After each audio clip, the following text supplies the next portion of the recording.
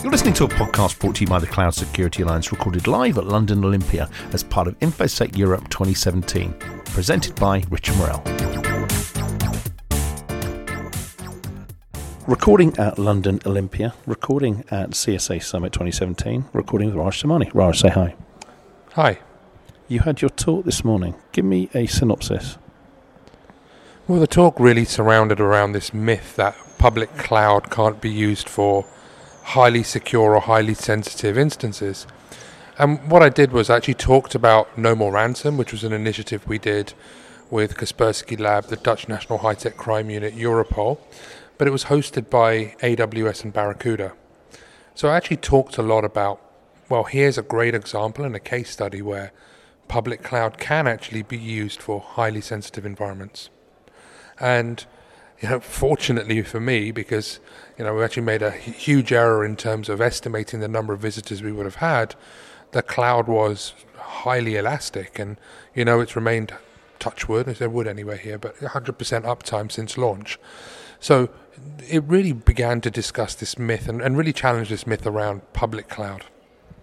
Many companies taking those first tentative steps to cloud really think security is the stumbling point, when in fact if you look at many of the cloud providers out there, the architectures they're standing up are far more secure than the cloud architectures they're looking to migrate.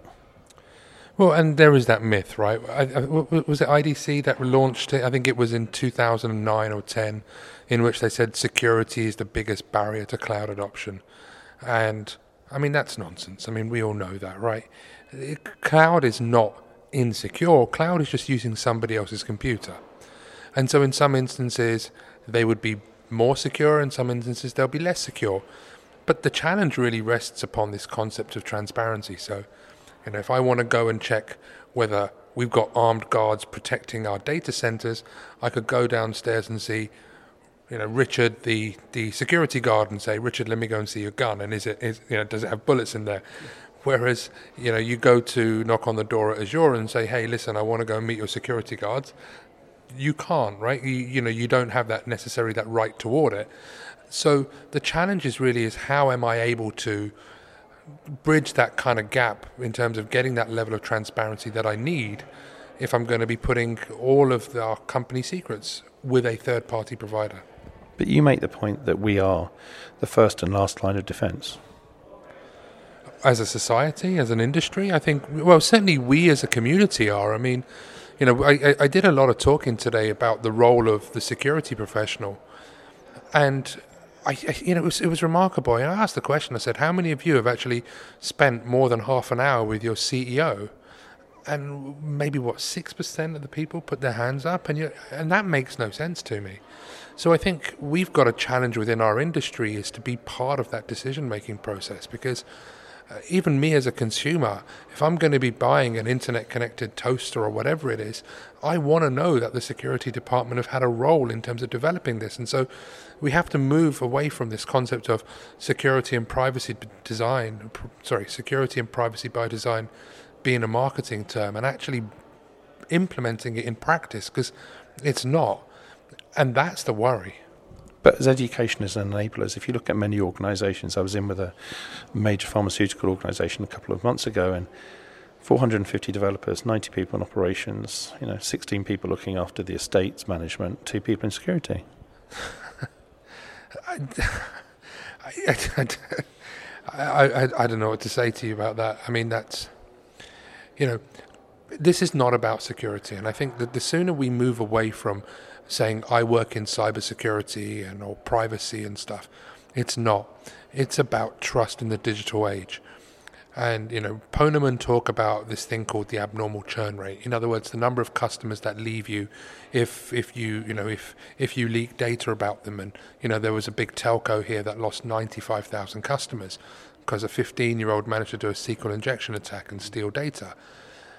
This is not about security, and I think the sooner we move away from this construct that we work in, malware defense or, we start talking about ransomware. It's not. It's about the cost of doing business in the 21st century. And we as a community, I think we need to begin to change the way that we communicate and articulate the value that we bring to the organization.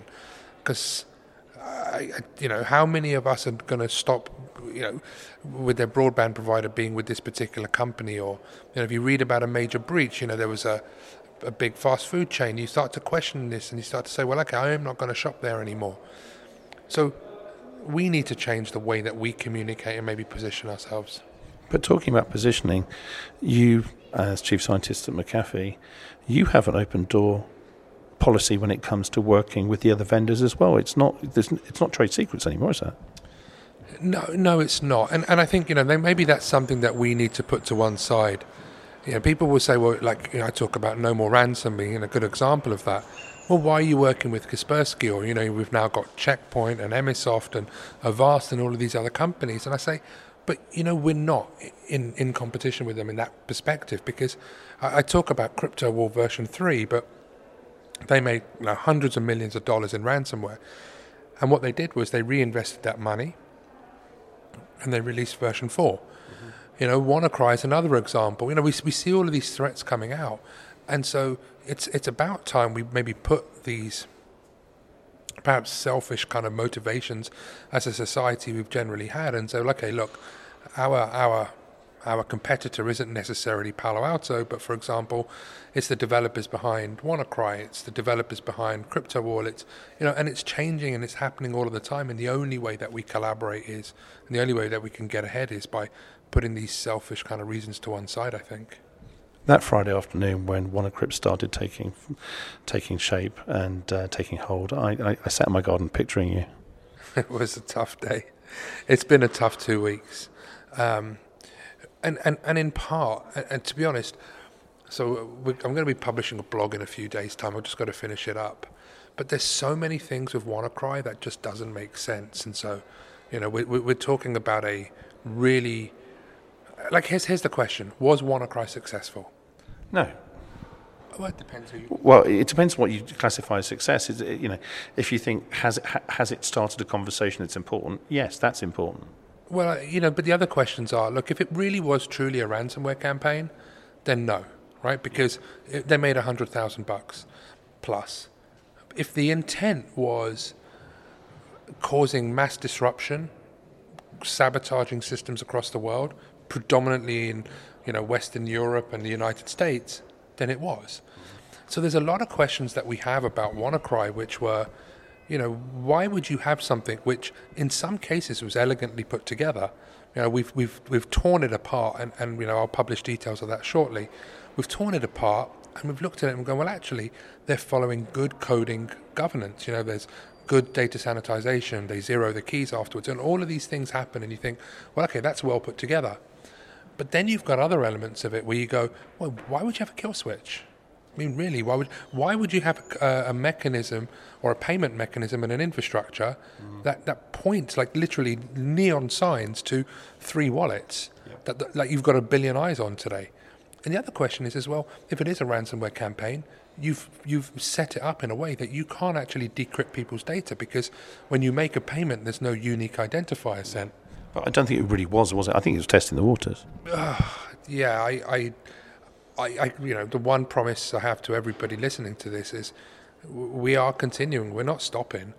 And just because WannaCry is now dying out in the media, it doesn't mean that we stop. It just means that it's we have to continue. We have to try to understand the motivation. We have to try to identify why they did this, who was behind this. Are they going to come at it again?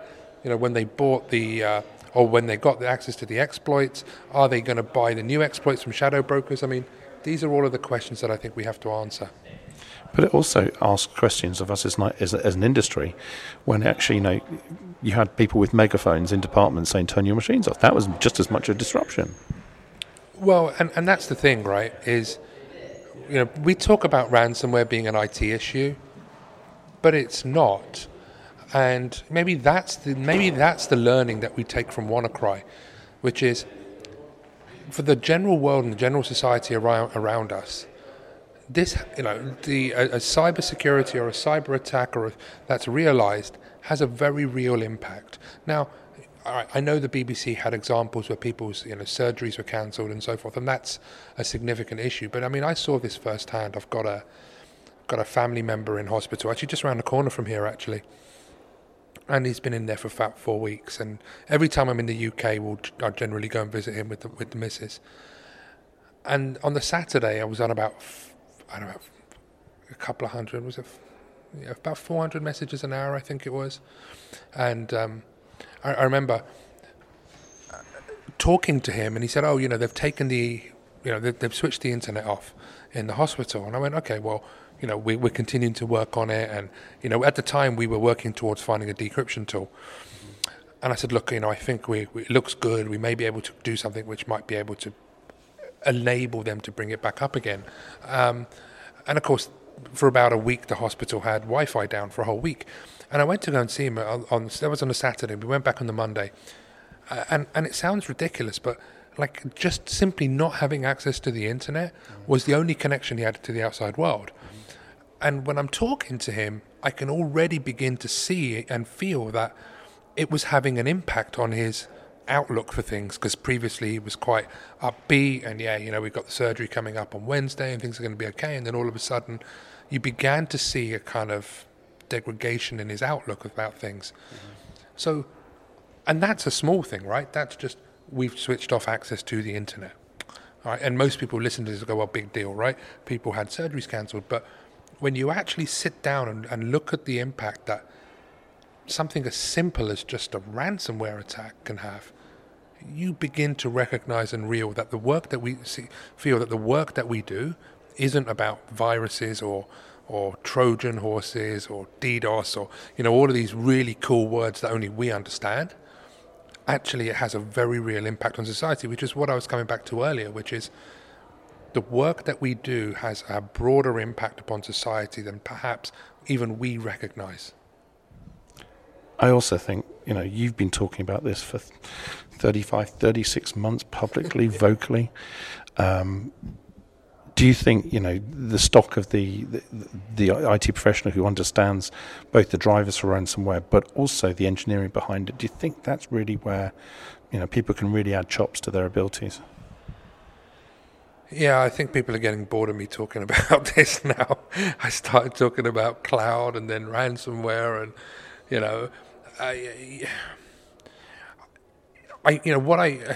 here's what I'd like to move towards. I'd like to live in a world in which, I ask the question at the next conference I speak at, and I say, how many of you have actually had time with your CEO? And I want more than maybe 6% of people putting their hands up. Because I, as a consumer, I want to know that it has the security department and privacy team who've had input into this new innovation. That's what I want as a consumer, because the world has changed around us. I mean, I wrote this paper called A Health Warning, in which we talk about medical data that's being sold and stolen and being sold on underground forums. And I asked my 11-year-old daughter, I said, can you go and see what you can find for me? And we live in a society in which 11-year-old children can go out, hire hitman, order drugs, and buy stolen medical data or buy credit cards. I mean, that's the society that we live in, and I think that's what we need to begin to articulate. And not awareness doesn't work. Awareness is just a waste of time. It's about getting people to truly understand the value of the data that they have and begin to ask those questions of their providers, which are, well, okay, what did you do to protect my data? And, when I buy this internet-connected doorbell, what are you going to do to protect the data that you're collecting about me? And when I have this smartwatch on my wrist, what are you collecting about me and where are you sending this data? This is, to me, is one of the biggest challenges that I think maybe we as a society and as an industry need to do better. We've talked about governance till we're blue in the face. Do you think people actually understand what it means?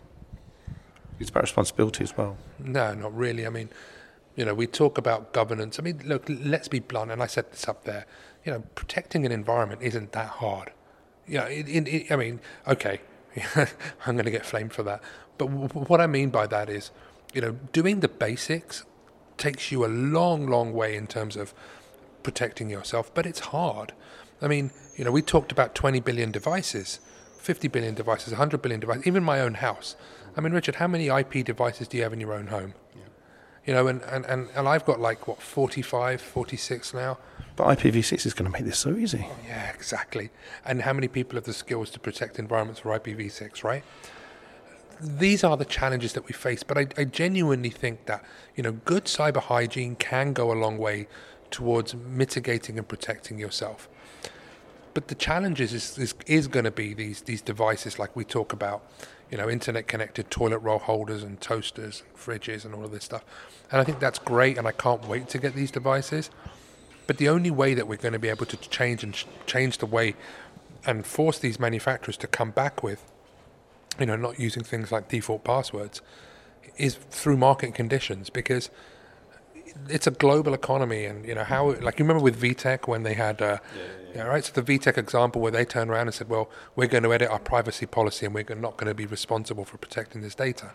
Well, okay, you're going to have manufacturers that may just shrug their shoulders and say, well, we're not responsible for protecting data that you send to us. And of course they can get away with it because we as a market say that's okay. But I was listening to a podcast the other night run by Kurt Seafried from the CSA and Josh Precious, ex-Red Hat, now at Elastic. And they made the point that simple bolts and screws are produced to a standard, i.e. if it says it's going to hold 40 kilos, it's certified and ratified to 40 kilos, and that's a $1.06 bolt. So the fact is there is a regulatory body out there for a bolt. Now, can we do the same for a $10 device? I don't think it's, I think it's, so we do this a lot, right? We try to look at analogies in the physical world to try to get them applied to the digital world. And I think in principle it sounds feasible, right?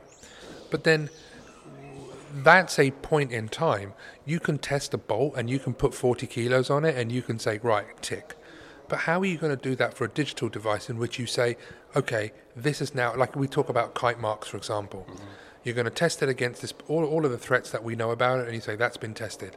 And tomorrow morning, shadow brokers dump something else, and all of a sudden, that point in time when you say, that's now secure and we're okay, and you've got 50 million devices out there being sold, and you've got all of these kite marks, which quite frankly don't protect you against the threat that we found 20 minutes ago. So that's the challenge that we face, is that we're trying to use these analogies. Like, what other analogies do we use? Cyber war, cyber crime, cyber sex. I mean, everything. We try to put cyber in front of it and put an analogy that it's there's some physical thing to it. But look, there are some similarities, but it is different. And we have to recognize those differences and maybe figure out new ways to do things rather than look at archaic mechanisms that we've used in the past. Raj, it's been great having you on the podcast. I'm going to let you fly. Thanks for making the time. Hey, anytime. Thanks very much.